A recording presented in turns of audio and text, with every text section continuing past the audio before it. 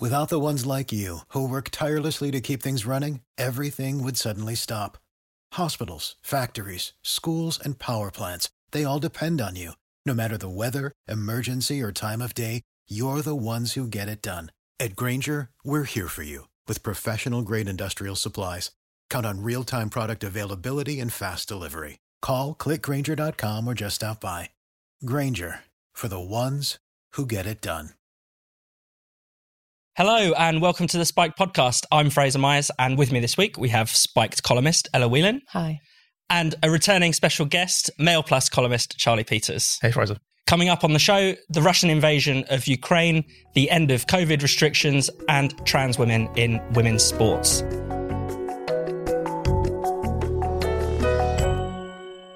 So this has been an incredibly serious week for the Ukraine crisis. Vladimir Putin has officially declared war. He's been invading Ukraine from all sides. This is an enormous escalation. I mean, just to recap a little bit, we started the week with a crazed speech from Putin where he essentially denied that Ukraine was a proper country. He then recognized the independence of two of the breakaway regions in the Donbass. Then he sent troops into those regions, and now things have gone even further to a full-on invasion well beyond those disputed territories. Ella, what have you made of this escalation? Well, I think it's really important to say that it has taken people by surprise. And I know that in previous podcasts, we were talking about the fact that Western media had, rolling coverage of Kiev and was kind of putting dates and times to when it was supposed to happen. And I think the flippancy around that shows that people weren't prepared for this unprecedented move by, maybe you could quibble the word unprecedented, but certainly a surprising move by Putin because it is so extreme. And it does feel like in the last week he has, it's catalyzed and also he's reacted to, I think, a growing tension, or you could argue that I think he's been put into a kind of a dangerous corner, and instead of going down the route of diplomacy, instead of being reasonable, he has denied the sovereignty of Ukraine. He's destroyed the concept of its borders. He's now killing its people. There have been fatalities. He's bombing places in Kiev, military positions and things like this is looking really grim. And rather than this being something that has any kind of clear-cut answer to it, I think Putin is very much playing on the fact that he knows that it's taken the West by surprise. I think he's, as one kind of BBC correspondent said in the early morning coverage this morning, rather, he knows he was going to be sanctioned. He knows there was going to be some kind of repercussion. And so he's kind of gone in for a penny, in for a pound. And rather than just sticking to these breakaway regions in the Donbass, he's decided to go whole hog. And the repercussions of his actions are going to be terrible for people in Ukraine, not just because of death and destruction of what comes with warfare, but also the long-standing instability of what's happening here, and what future does Ukraine have, either under the threat of Russian influence, both militarily and politically, but also being pulled to and fro between global powers is no good for Ukrainian citizens. Charlie, I mean, this move strikes a lot of people as actually quite irrational in terms of Russia's core interests. I mean, there is obviously going to be quite a large backlash from the West. Russia will be cut off from, much of the world as a result of this. And it certainly doesn't help his case that NATO is the warmonger, or if you see what I mean, or that bit's damaged. And even the very fact that NATO's not going to scale back after this, certainly. Sure, no, you're absolutely right. I think it's done him no favors in that particular interest. But also, the West won't like it, but there'll also be a backlash within his own country. I mean, not everyone in Russia abides by the views of Vladimir Putin, especially when it comes to foreign policy. Interestingly, as you go younger, you find more people being supportive of invasions into those countries of the former kind of Soviet power. But I mean, for some people thought it was a ginormous surprise. But I mean, my only New Year's prediction back in December was that there'd be a ground war in Europe from Putin into Ukraine. Many of the kind of super forecasters and foreign policy specialists thought this was highly likely, especially after he gathered over 100 battle groups on the border. But unfortunately, many of those warnings weren't heeded, and the response from the West has been weak. from top to bottom. They have a comedian in charge of their country who didn't bother to mobilize the army even as the invasion had started. Reservists weren't called up until yesterday when there were already Russian troops in the country. And, there's been a lot of kind of speak strongly but carrying a weak stick from the West. I mean, pressures of sanctions and threats of, kicking children out of schools and getting rid of Russian money from the city. That's not going to deter someone who runs a country which is struggling economically and a strongman who relies on foreign policy to cement his rule. If he was in a richer country, which had been more approached and appreciated by the West, perhaps he wouldn't have seen this, but it's struggling economically and he has to lash out violently to secure his reign. Yeah, I think also wanted to pick up on something you've talked about there, which is the kind of the emptiness of the Western threats, because there was always these mixed messages. On the one hand, we were kind of ramping up the tensions, saying how hard Putin is going to get it when he rolls the tanks in. But on the other hand, everyone knew deep down that Ukraine is not a NATO country. We're not going to defend it militarily. And the limit of our response was only going to be sanctions.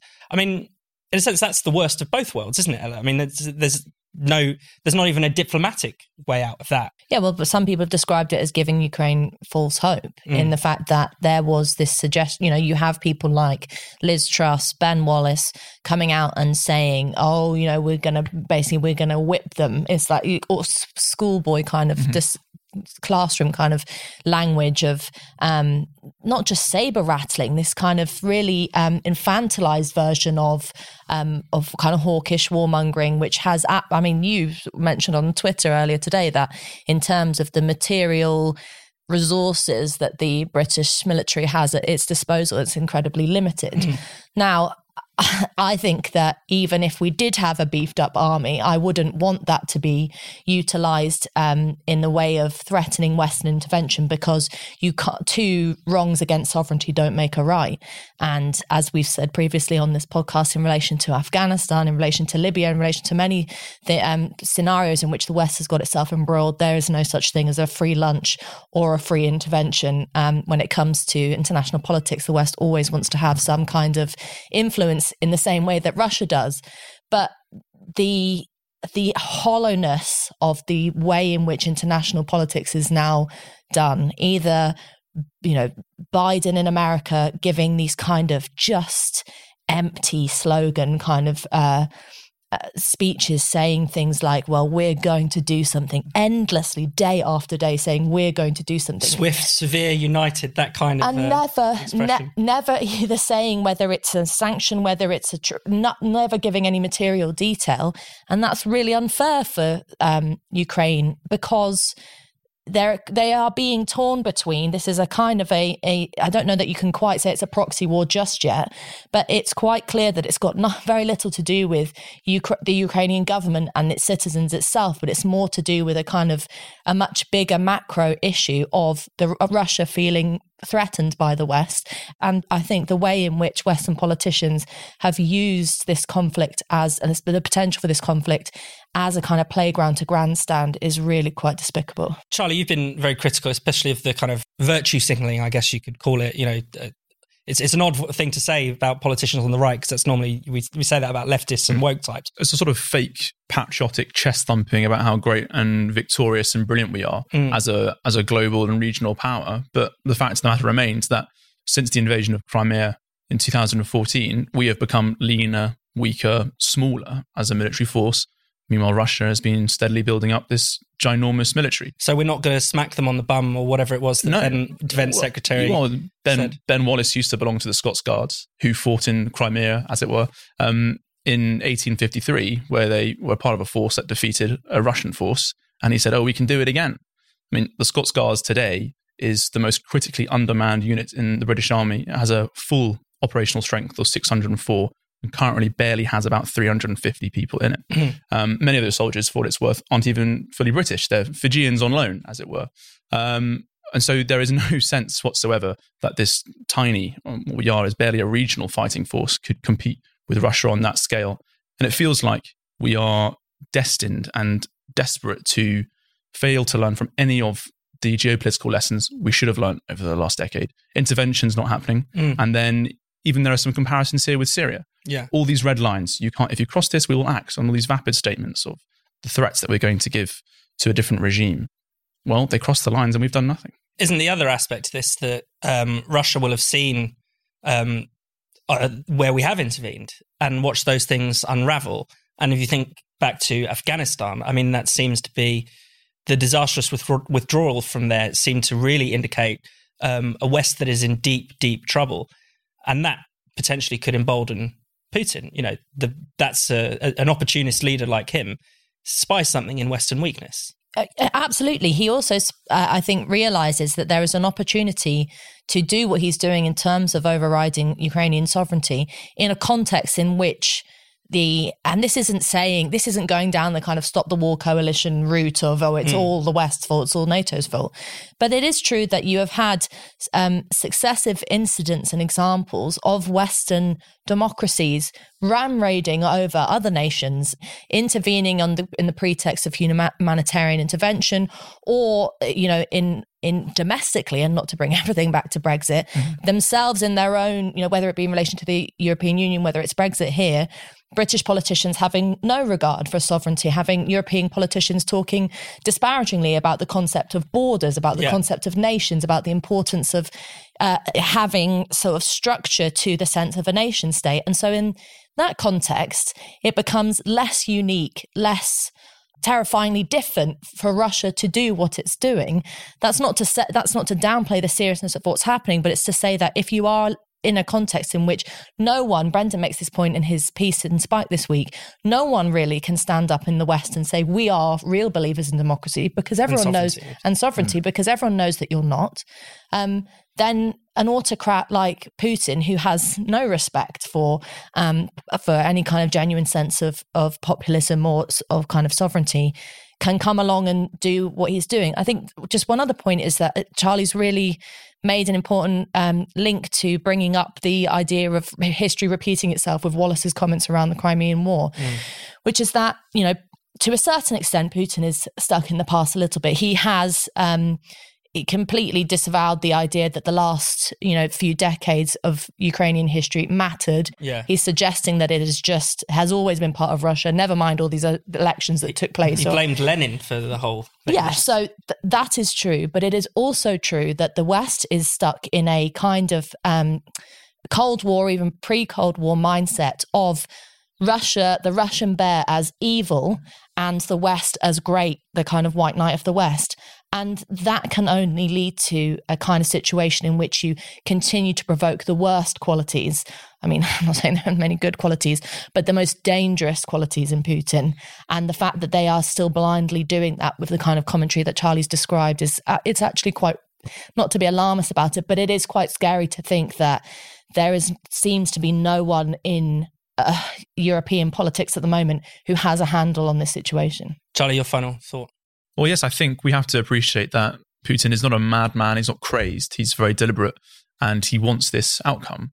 But at the same time, we have to appreciate the fact that we have set the conditions for this invasion. We have expanded NATO's sphere of influence onto former Russian sphere of influence. And when you do that and when you poke that bear, it will swipe back. Shopify helps you sell at every stage of your business. Like that, let's put it online and see what happens stage. And the site is live. That we opened a store and need a fast checkout stage. Thanks. You're all set. That count it up and ship it around the globe stage. This one's going to Thailand. And that, wait, did we just hit 1 million orders stage? Whatever your stage, businesses that grow with Shopify. Sign up for your $1 a month trial at shopify.com/listen. Let's talk about the end of COVID restrictions. This week, the last of them is being taken away. It's no longer a legal requirement to self-isolate after you've tested positive for COVID. Mass testing, at least free mass testing, is going to be scaled back. Is it finally over, Charlie? Feels like it. Absolutely does. And it's one of those beautiful examples, I think, where we can see the culture and the mood being downstream of the politics. As this change in the law has happened, I have delighted in seeing people shedding their masks on public transport, in bars and clubs, bars, everywhere. It's great. It feels free.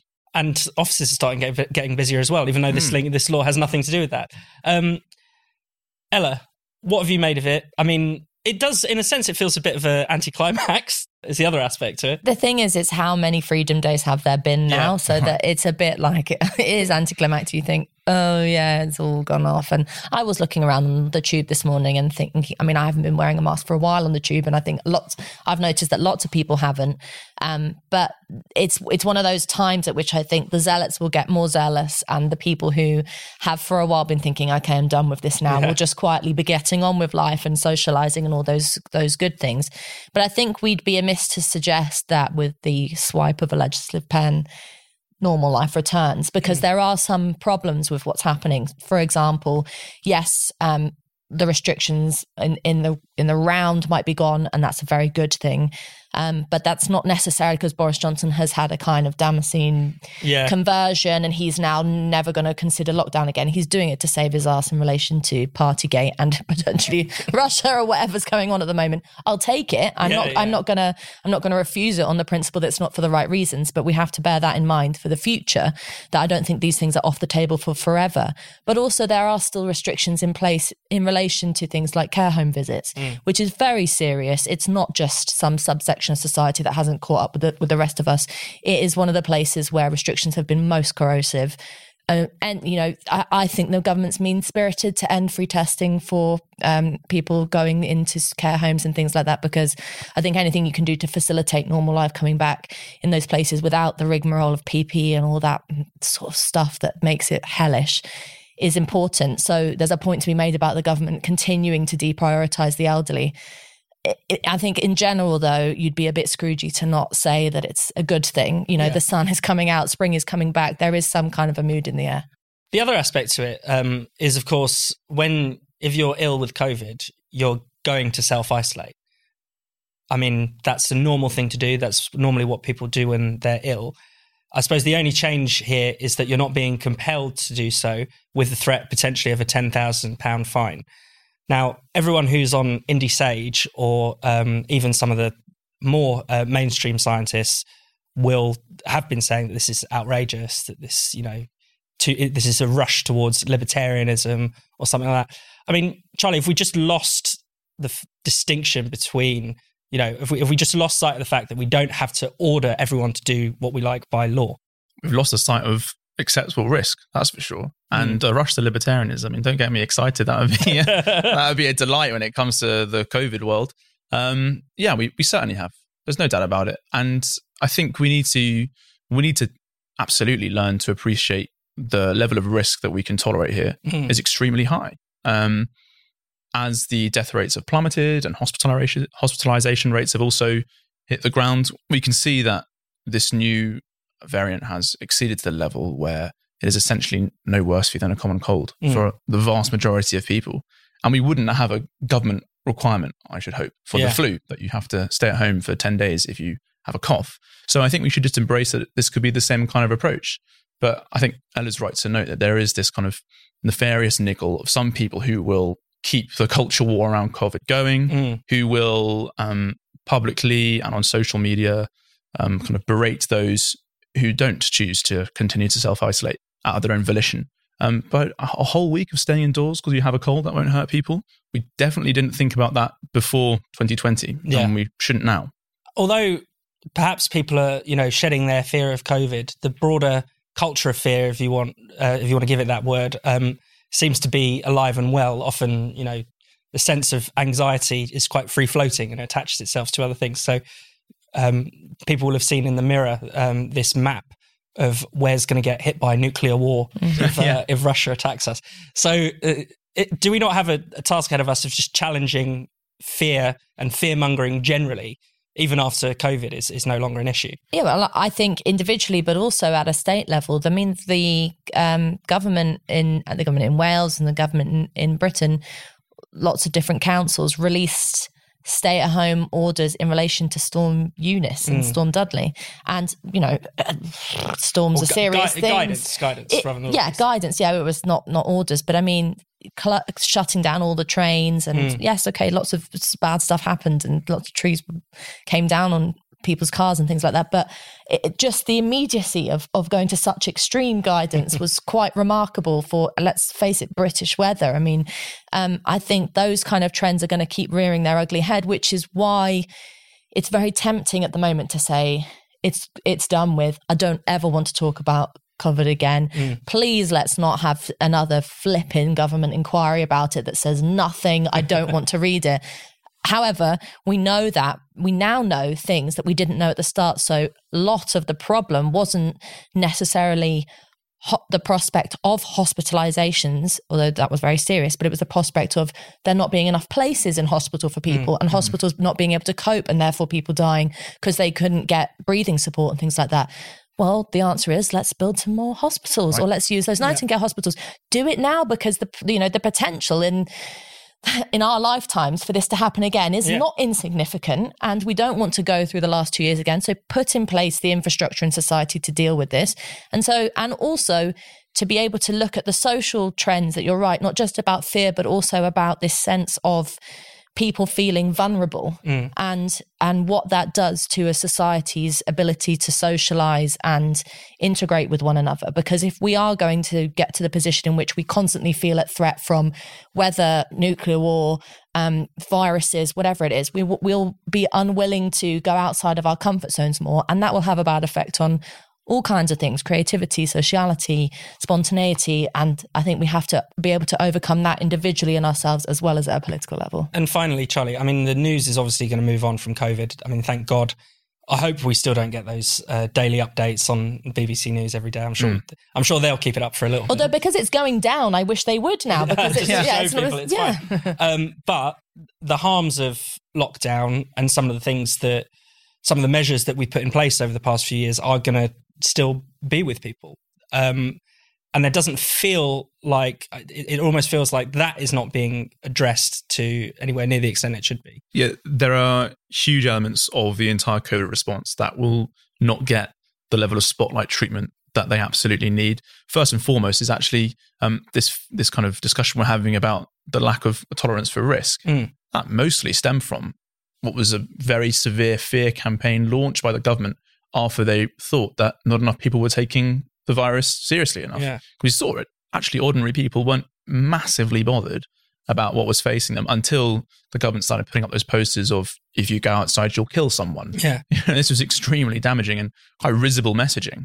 This needs to be put under the spotlight. The extent to which the government can put us under a scientifically aggressive and often, I would say, downright authoritarian. The nudge unit and behavioural science. Yeah, all these people and all of this kind of work needs to be properly assessed so that we're not put under that pressure again, falsely and under fake presumptions. I think it's probably going to be reworked for net zero. I think it's the more likely outcome. It's happening already, for sure. Yeah. So let's move on to our final story. Leah Thomas, a transgender swimmer, has smashed numerous records at the Ivy League Women's Swimming and Diving Championship. Now, this is a woman who's transitioned from being male. As a male athlete, Will Thomas was ranked number 462 in terms of college swimmers. As a female athlete, she's ranked number 1. Ella, is this a tale of triumph of adversity over the odds, or is something else going on here?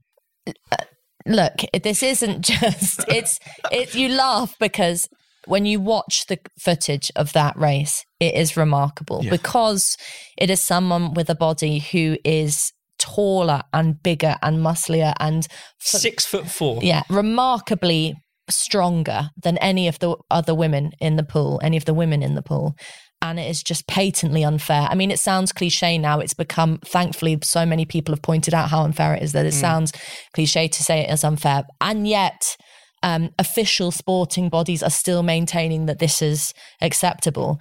And the funny thing is that it really, the kind of short-sightedness of the consequences for allowing someone like Leah Thomas to beat women who have trained for years, given up their lives to try and have this kind of space in which they would have a fair shot at being a champion.